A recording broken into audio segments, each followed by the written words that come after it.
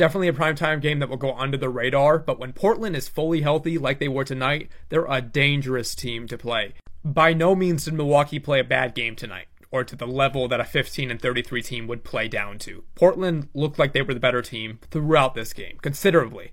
Now, I don't want this to be me calling Milwaukee fraudish, because they're certainly not. I just genuinely think this is one of the most well-played basketball games I've seen all year, and Portland came out on top. I gotta give some credit to Damian Lillard on his reunion to Portland. He had one of the craziest dunks I've seen this whole year in the late fourth quarter. Portland, though, is just full of bucket getters. Kamara is used more as a defensive plug and just a hustle guy. He's a rookie that gives a lot of intensity. You'd love to see that in the starting lineup. But Jeremy Grant, Malcolm Brogdon, Ayton when he's on is just therapeutic to watch. It truly is good basketball, and I think Chauncey's gotten a lot of hate for these past 2 seasons with Portland, but man, he did a great job tonight, and especially in these last 10 games. Portland, you've seen a step up.